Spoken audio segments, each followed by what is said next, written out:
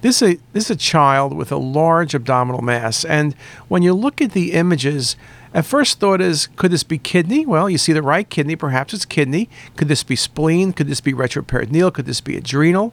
When you look hard, you can see this mass has pushed part of the kidney forward. This mass is not displacing the kidney as much as arising from the kidney. And you can see the sagittal view very nicely shows you that. You can see some vascularity. The mass is not considered hypervascular, but there is some vascularity. And this is a very nice example in a young child of a primary renal tumor.